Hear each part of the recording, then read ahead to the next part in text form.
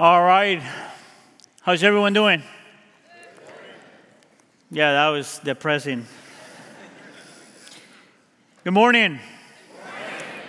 For those of you who don't know me, my name is Hannibal Rodriguez, and I wanted to welcome you all. And today we continue in our series based on the Gospel of Matthew. And today I want to start by asking you a personal question because I know how much you love when I ask you personal questions. This is the question for you to meditate on just for a few seconds. Do you know what's your greatest need today? Do you know what's your greatest need today?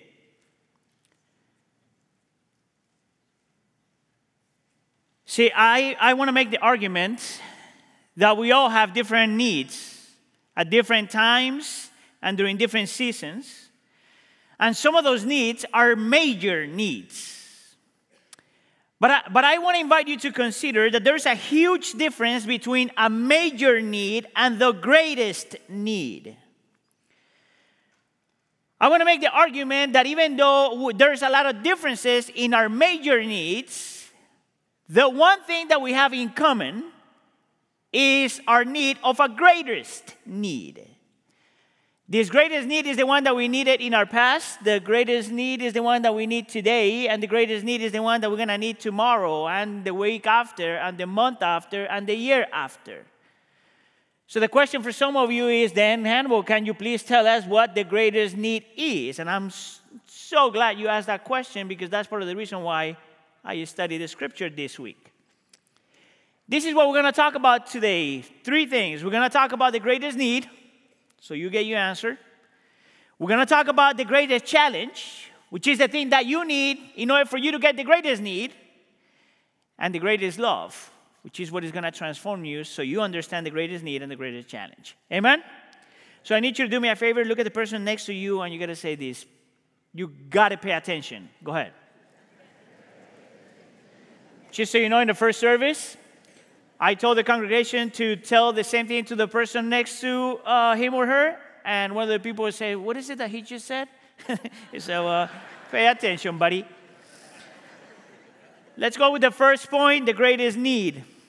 The text we just read, Matthew chapter 9, the first 17 chapters. In there we find Jesus having interactions with 3 groups of people. The paralytic and his friends. Then Matthew, the writer of this letter, and his friends, and then a group of religious leaders. For my first point, we're going to look at the first encounter, which is this paralytic and his friends. And verse 2 says this: Some men brought to Jesus a paralyzed man lying on a mat, and Jesus saw their faith.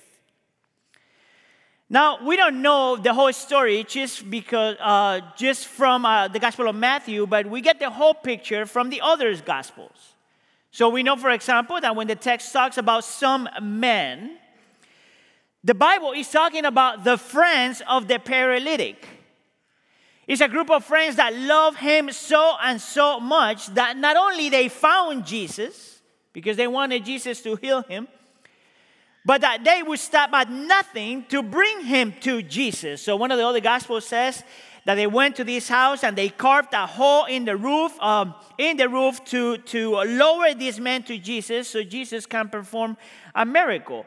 This group of men are so and so committed that even Jesus says that he saw their faith. Let me say it again. They would stop at nothing. So the question you got to ask is, why is it that this group of men, including the paralytic, were so committed and would stop at nothing?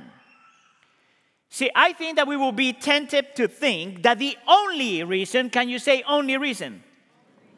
That the only reason why they were doing all of this is because they wanted this man to walk. And that makes sense. I mean, if you're a paralytic, you will want to walk. And if your friends love you, they will want you to walk. You know, part of the reason why that makes sense to me is because if you can walk, then you can move. And if you can move, that means that you are always depending on somebody else. And if you can move, then you lack freedom to be able to go wherever you want to go, whenever you want to go. And if you can move, then you cannot provide for yourself. It is simply something awful to have. But I want to make the argument that in the context of the Gospels, there is a greater reason, or there are greater reasons why this man wants this for the paralytic. And why is it that the paralytic wants this for him? This was not just about simply walking. There was more to it. See, in that context and in that time, if you were paralytic, many people in your community would look at you and assume that you were a paralytic because you were being punished by God. People would assume that you were a paralytic because you were cursed by God. They would assume that you are paralytic because you are suffering the consequences of your parents' sins, or that you are paralytic because you are suffering the consequences of your own sin. And once again, I want to make the argument that this is the primary reason why these men are so desperate to see these other men walking. Actually, I want to make the argument that the primary reason why this man wants to walk is so he can get rid of his guilt and shame.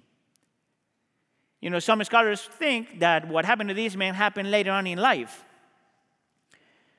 And I think that they're right. Part of the reason why I think that that's what happened is because of what Jesus is going to say to him later on. So put yourself in the shoes of this man. And he must be thinking every day, at every second, every hour, the rest of your life, not only I cannot move, not only I cannot provide for myself, not only I need to depend on others, not only I have all the struggles, but in addition to that, my disability is a constant reminder that I'm full of guilt, I'm full of shame. That's what that paralysis meant to him. It was much more than simply not being able to walk. Now, this is the crazy thing. I think that we would all agree that it makes sense that you will see that as your greatest need. Being able to walk was for them the greatest need. See, they all thought that the healing will bring, that this physical healing will make him, will change everything for him.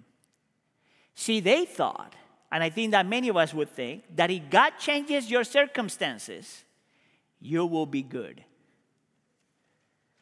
See, I think that that's part of our struggle. We think that if God changes our circumstances, then we will be good. But Jesus that knows best, he knows that the greatest need is not that God changes our circumstances.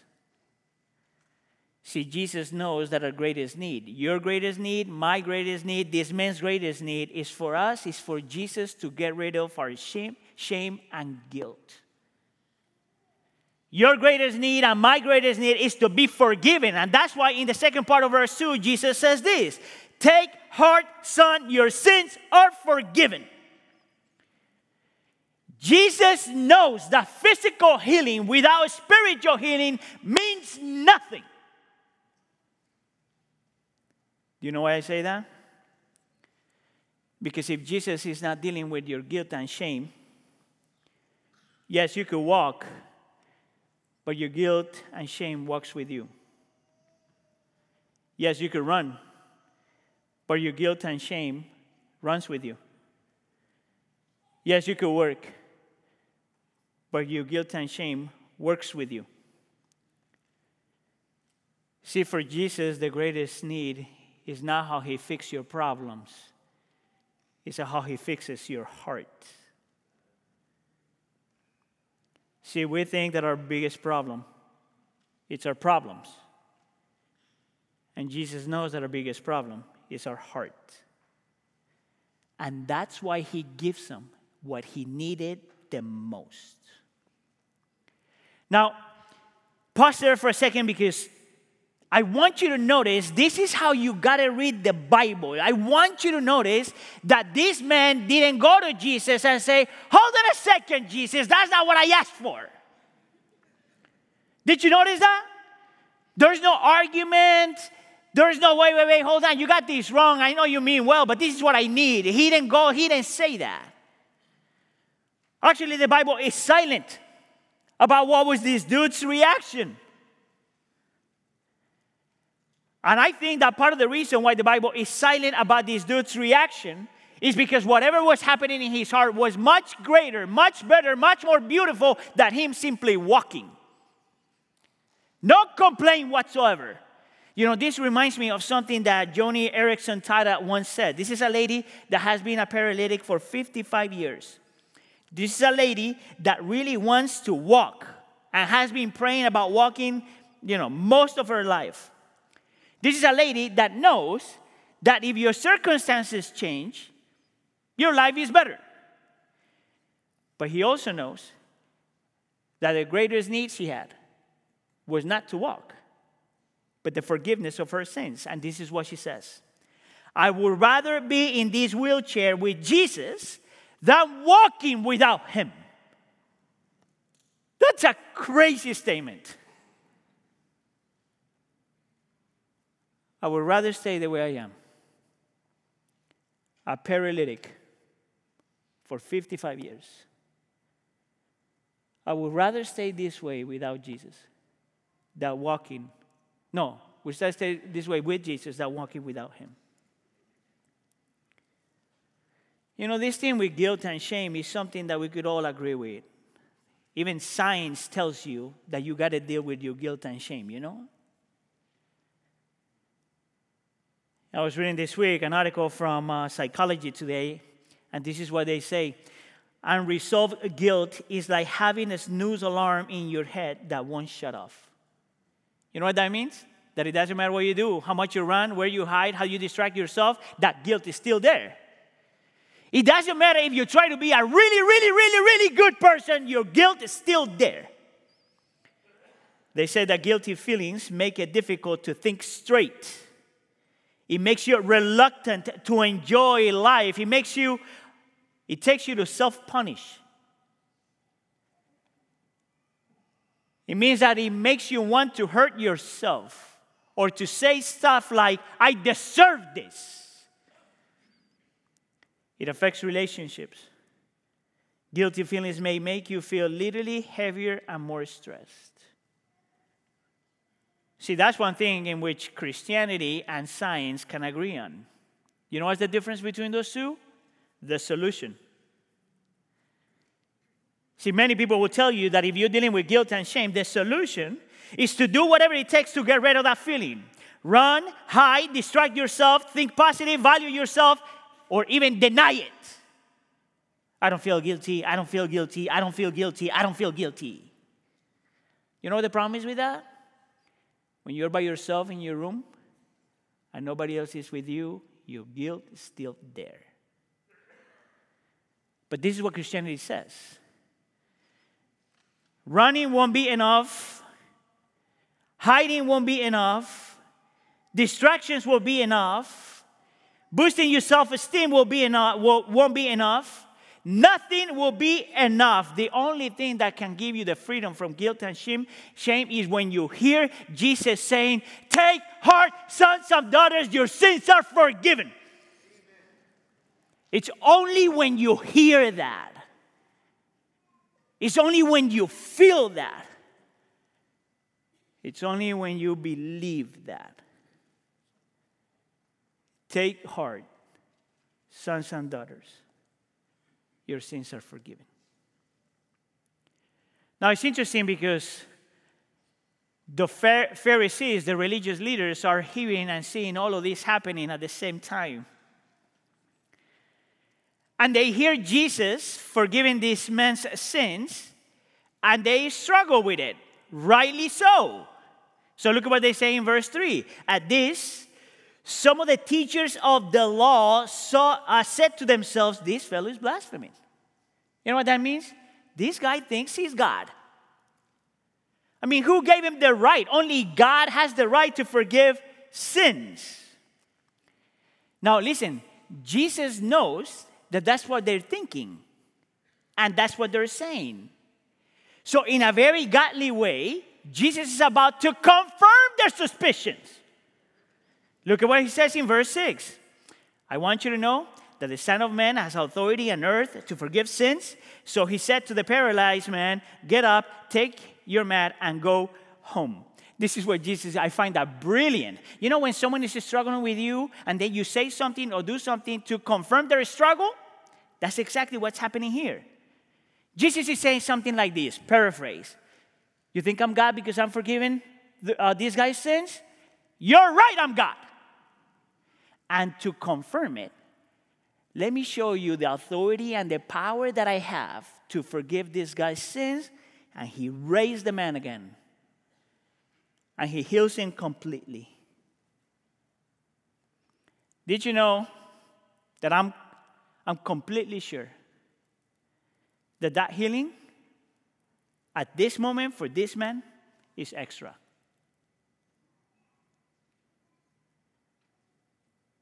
It's an extra gift. Because the greatest gift he had already received. The forgiveness of his sins.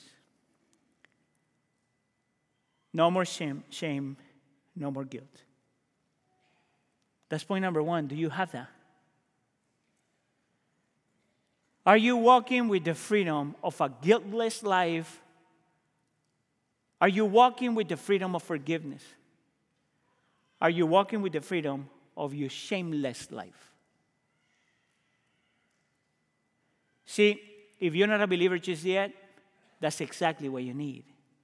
You need that from Jesus. And if you're a believer, that's exactly what you need. The forgiveness that Jesus already extended to you. Let's go to point number 2. Our greatest challenge. And with this, we're going to be looking at the interaction between Jesus and Matthew. And this is going to be the whole argument of point number 2. You won't know and you won't be able to appreciate your greatest need if you don't first are challenged with the reality of your greatest challenge. Let me say it in a different way. You won't be able to see Jesus as the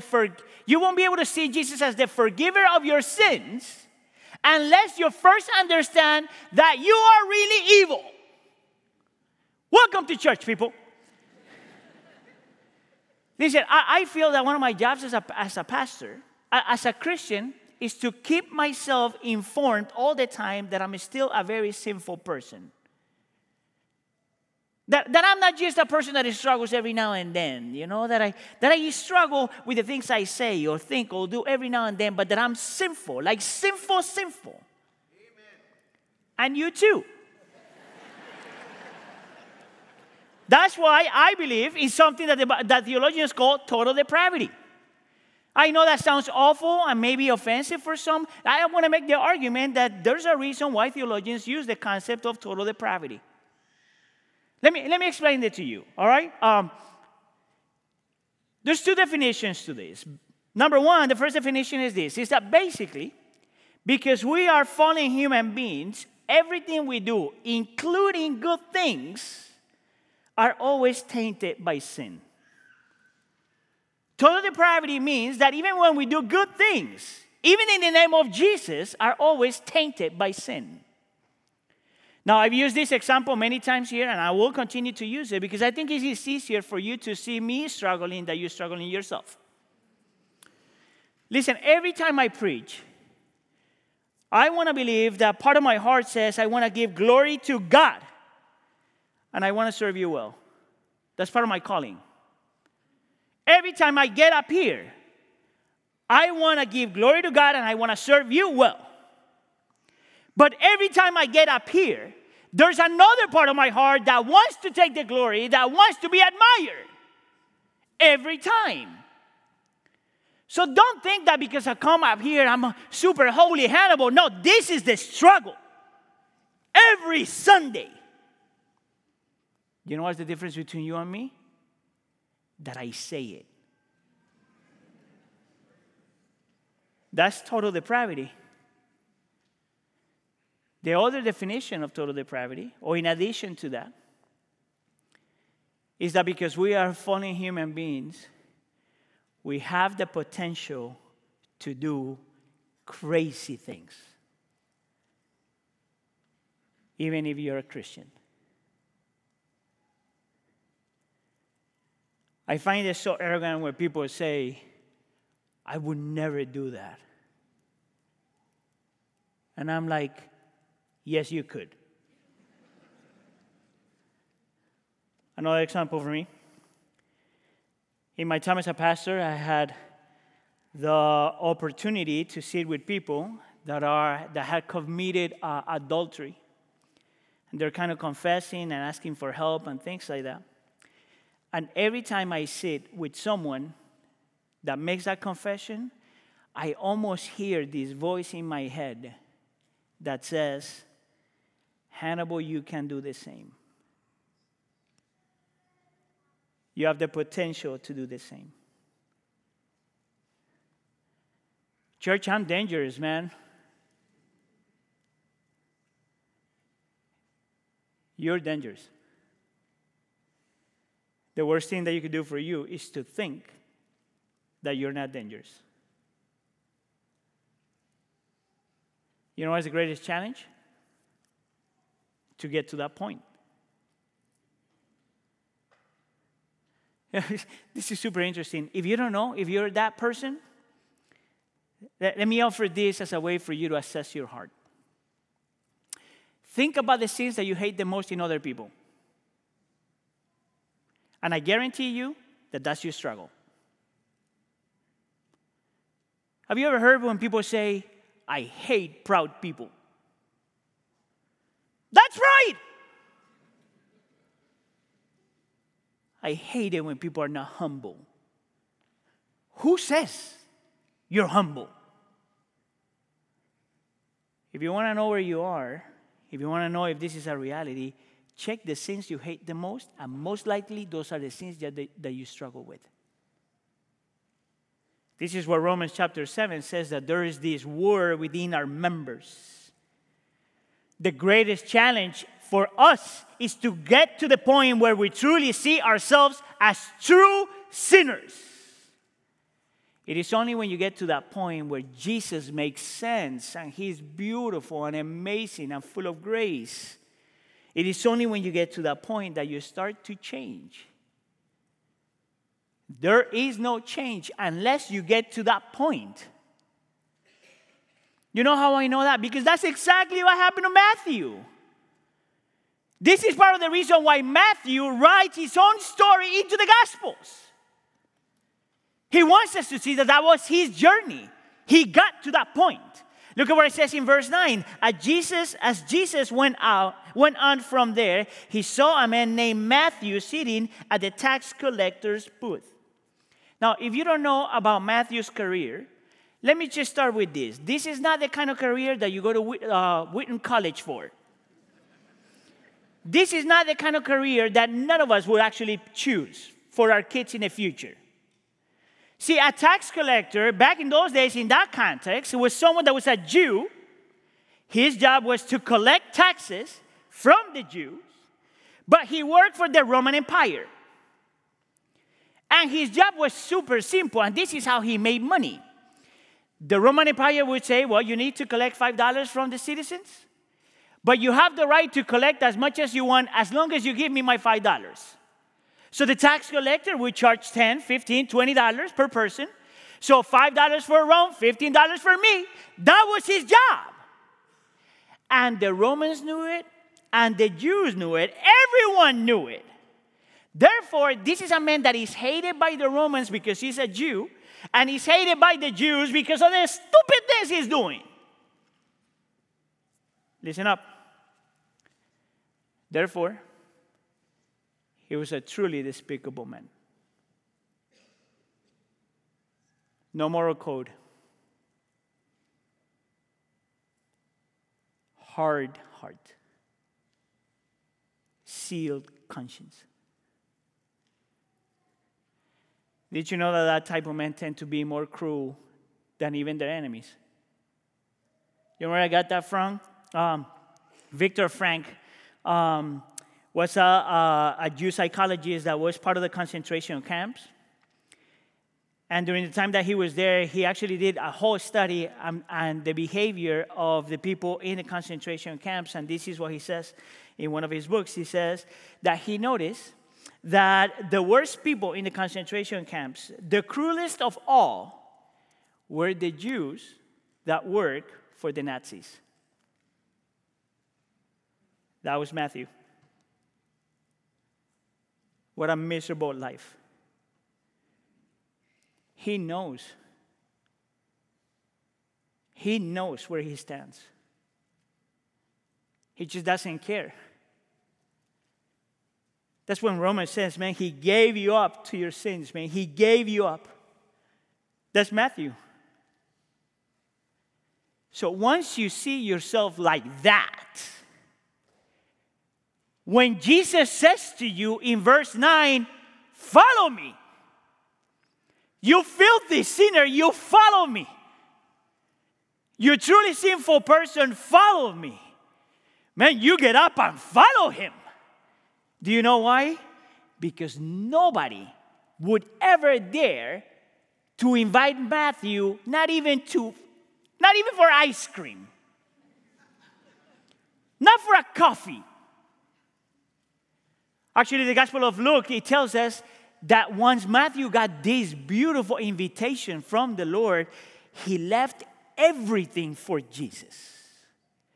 Automatic transformation, radical transformation. And it gets better because not only he called them to follow him, but in verse 10 it says that he went to have dinner. Jesus went to have dinner with Matthew. And not only dinner with Matthew, but Matthew and all his friends. Bunch of quote-unquote respectable people.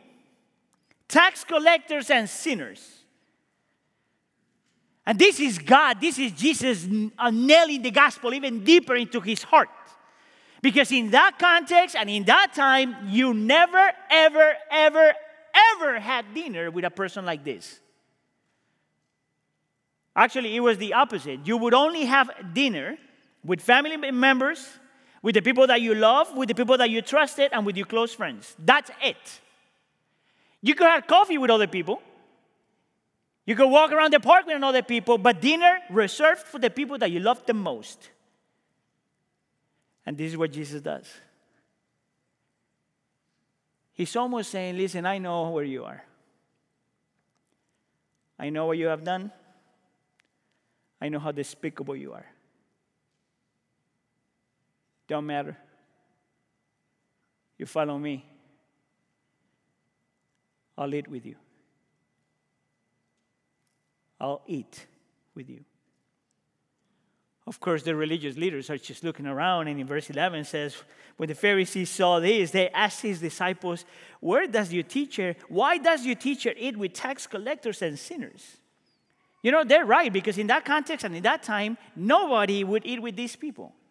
Interesting that the word eat there is in the imperfect tense, meaning that they notice that this is something that Jesus does all the time. It's a habit he has.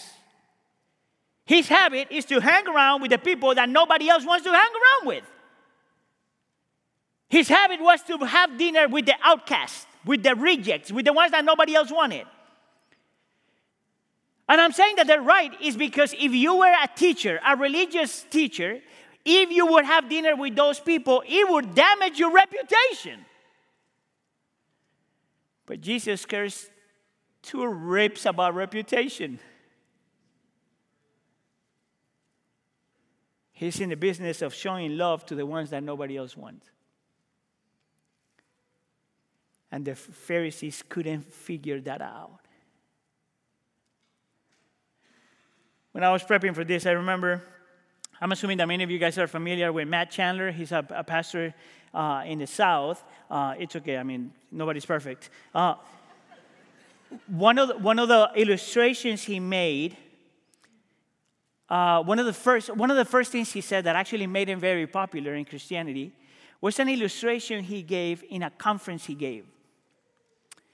He says that when he was age 21, one of the things that transformed his life is when he goes to this concert, and in the middle of a concert, this preacher comes out, and this is a preacher that he's got good intentions, I'm sure, but he wants to talk to people about sexual purity. And Chandler happened to be with one of his friends that is a lady that is struggling with her faith. He's a single mom. She's done all kinds of stuff, and she's living with a man that she's not married to. And Matt Chandler is hearing this and saying, oh my goodness, this is going to get ugly super fast. And sure enough, it got ugly. So this preacher with good intentions grabs a rose and he says, look at this beautiful rose. Smells delicious. I want you to touch this rose. And he passed the rose, and the rose is going around from all these places. By the time the circle finishes and he gets back to him, this rose is completely destroyed. And this was his powerful lesson. Who would want this rose? Nobody will want this rose. Nobody will want Matthew. Nobody will want this reject. Nobody will want that. And then Chandler says, God wants the rose. Jesus wants the Matthews. He wants the tax collectors and the prostitutes and sinners. This is what Jesus came for. That's what Jesus came for you. Your greatest challenge is to admit that you are there.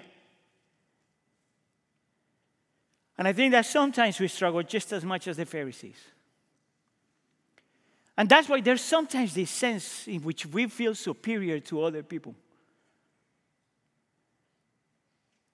See, Jesus knows what these people are thinking, how they're processing, and that's why in verse 12 he says, and hearing this, Jesus said, it is not the healthy who needs a doctor, but the sick. And Jesus says very clear, there's only two types of people. The sick sinners and the healthy saints. But in verse 13 he says, but go, talking to the Pharisees, and learn what this means. I desire mercy, not sacrifice, for I have not come to call the righteous, but sinners. So let me paraphrase what Jesus says there and explain it in my terms. He says to the Pharisees, you think that you are righteous? You think that you are right, that you are healthy? Well, let me break the news to you. You ain't. This is Jesus for the 21st century. You think that you are righteous because you do religious things, sacrifices?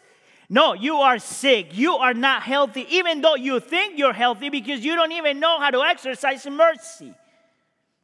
You are so full of yourself that you think that you are superior to others, and that doesn't allow you to be merciful. Therefore, you break one of the most simple commandments, love your neighbor as yourself.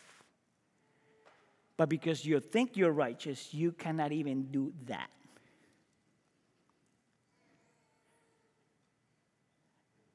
Oftentimes, I got to ask myself the question, am I compassionate enough? That's what the word mercy there means. Because my lack of mercy, my lack of compassion, is an evidence that I have forgotten that I'm just as sinful as most people that I live with. But I'm a sinful person saved by grace. And that grace is what transformed me little by little. You are not a finished product, you know? You are not to love only the people that are finished products. That's what the Pharisees would say. I could only hang around with the people that is already well. And Jesus flips that around and says, no, I came here not for the well, but for the sick. And then at the end, he gives two illustrations that I'm not going to spend time on those because my time is over. I think they stole some of my time. I'm just going to say them to you really quick, okay? He gives the example of this garment and this wine. And he uses two different words, new and old, new and old. And he says, you cannot put a new patch in an old garment, and you cannot put new wine in an old wineskin. And the explanation is super simple. If you put a new patch in an old garment, when you wash that, the patch shrinks and the hole gets bigger. That's simple.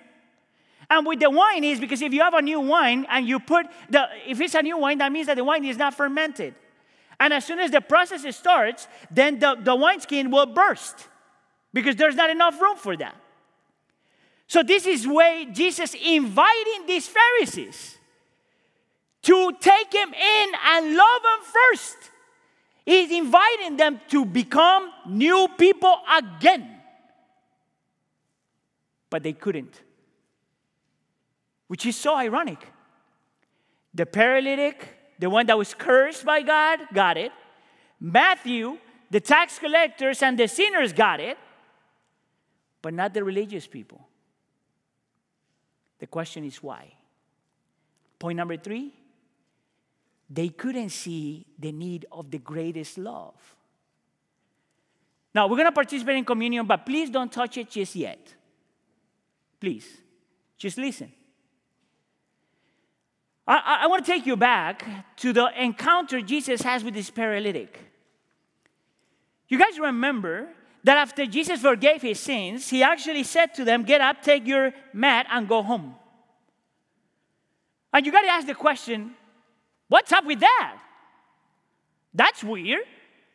Was Jesus a clean freak? What was the issue? What, take your mat and go home? I want to make the argument that mat represented all his years of pain, all his years of guilt, all his years of shame, and now he gets to walk with the one thing that is a reminder that that's what he was in the past, but not no more. It was a reminder that Jesus, when he forgives, he actually gets rid of all your shame and all your guilt. Not no more. You guys remember a couple of weeks ago, Pastor Phil was talking about how a leper will come into the town and he had to announce that he was a leper. Unclean, unclean, that we have to say twice in a row. Unclean, unclean. You know how awful that is? Cheater, cheater, liar, liar. But this man could come into town with a mat in his hand saying, forgiven, forgiven, accepted, accepted, loved, loved, guiltless and shameless. That is the greatest love. Did you know that Matthew has something very similar to that as well? He also gets a visual in a dinner table. A visual similar to our table, in which every time Matthew would look at that table, we'll remember that he was a tax collector, a sinner, and that Jesus welcomed him in. That Jesus invited him to eat with him. That Matthew is no longer the tax collector, but it's a sinner redeemed by grace and grace alone. Now, how could Jesus forgive the paralytic if he never repented? And how can Jesus forgive Matthew if we don't know? At least in the text, it doesn't say that he repented. See, I think that for the paralytic and Matthew, that was just the beginning of their journey. You know why? Because the only way that Jesus, God, could forgive sins is when someone pays for the consequence of that sin.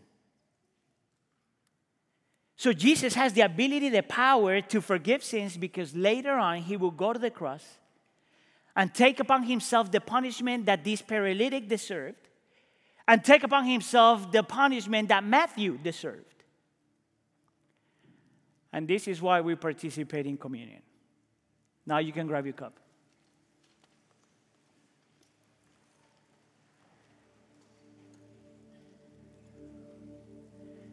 See, one of the reasons why we participate in communion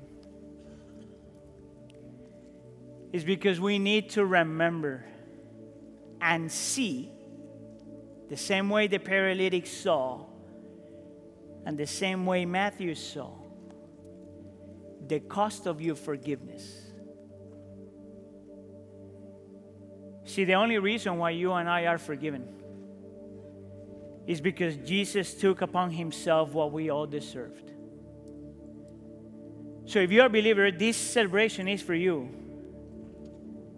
It's another way in which not only we hear, but we see and remember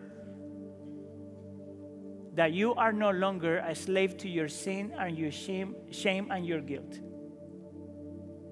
That Jesus paid it all. And if you're not a believer just yet, this is an invitation for you to receive the freedom that Jesus gives. It is possible for you to be free of your guilt and shame. Just hear his words in which he says, "Take heart, my son and my daughter, your sins are forgiven." So let's remove the first, the top that is with the bread, or the cover that is on top of the bread. And this is what the Bible says. On the night when Jesus was betrayed, he took bread. And we had given thanks, he broke it and said, "This is my body which is for you. Do this in remembrance of me." You may participate.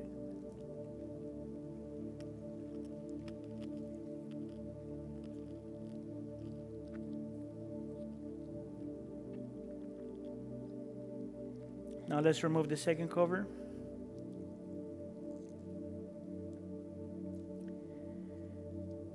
And I want you to see that Jesus invited us to have dinner with him. A costly dinner. No cheap food.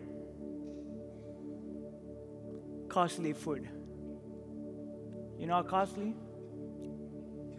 His blood. You may participate.